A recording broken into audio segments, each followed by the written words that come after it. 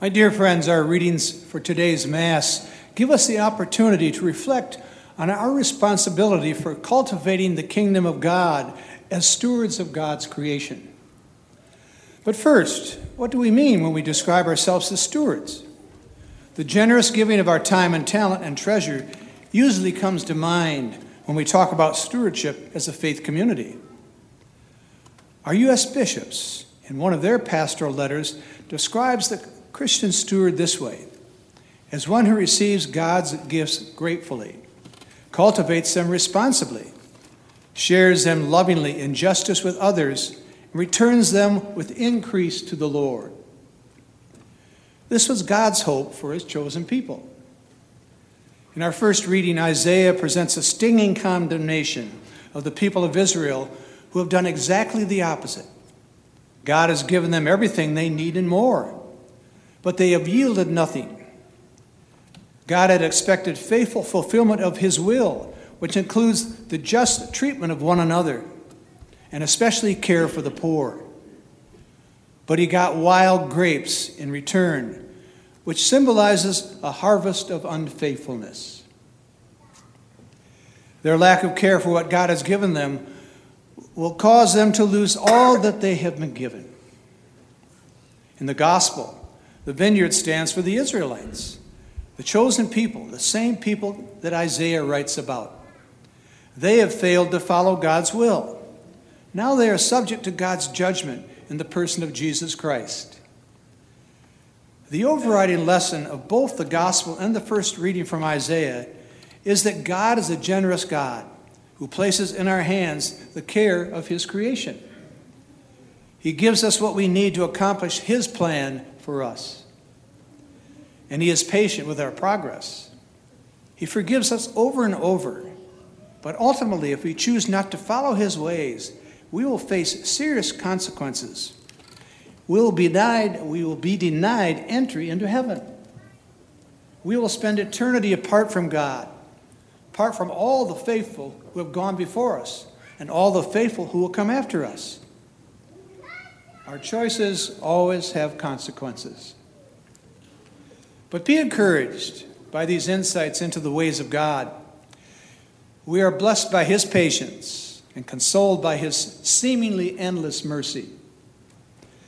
But we should also be vigilant and honest in our relationships with him.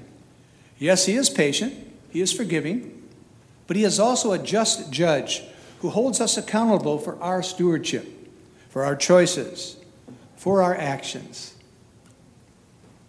He has given us the responsibility for cultivating the vineyard, the kingdom of God on earth, which is a great responsibility. So how should we respond? How do we cultivate the kingdom of God on earth? Here are 3 ways to help us with this important task.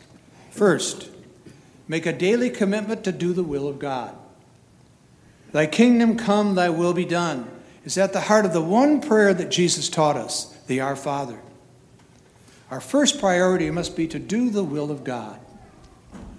So how do we know what God's will is? Read the scriptures, says Paul. Listen to the instructions he gave to Timothy.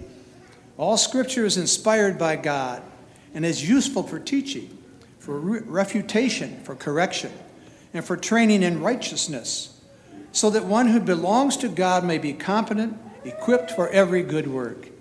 That's us, equipped through scriptures for every good work. And that's why we are commissioned to break open the scriptures throughout the year at Holy Mass, to give you what you need directly from God, to do his will. So make a daily commitment to do God's will. Second, put Christ at the center of your life. He dedicated his whole life to doing the will of his Father, as we know. Follow his ways and you will be doing the same.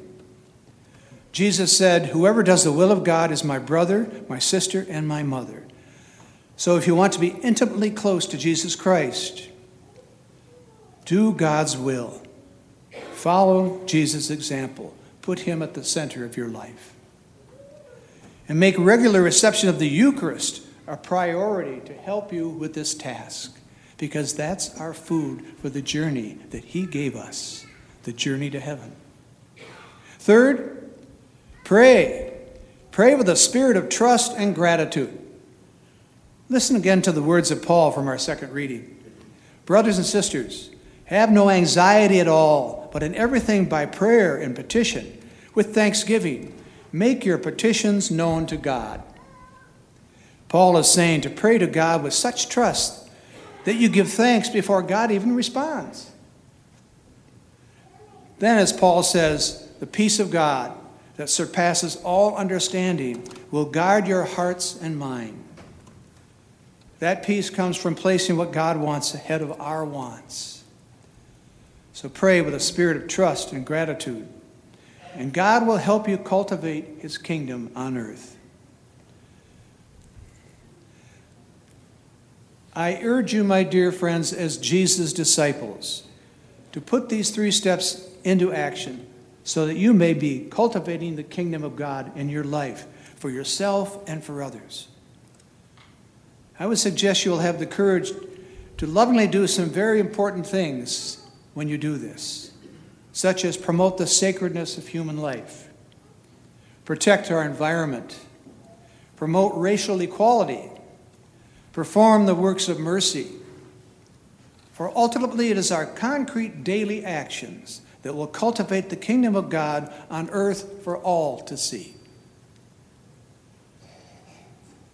Do the will of God, put Christ at the center, pray with a spirit of trust and gratitude. Let these 3 steps help you cultivate the kingdom of God and be a good steward of all that God has placed in your care. May God bless you.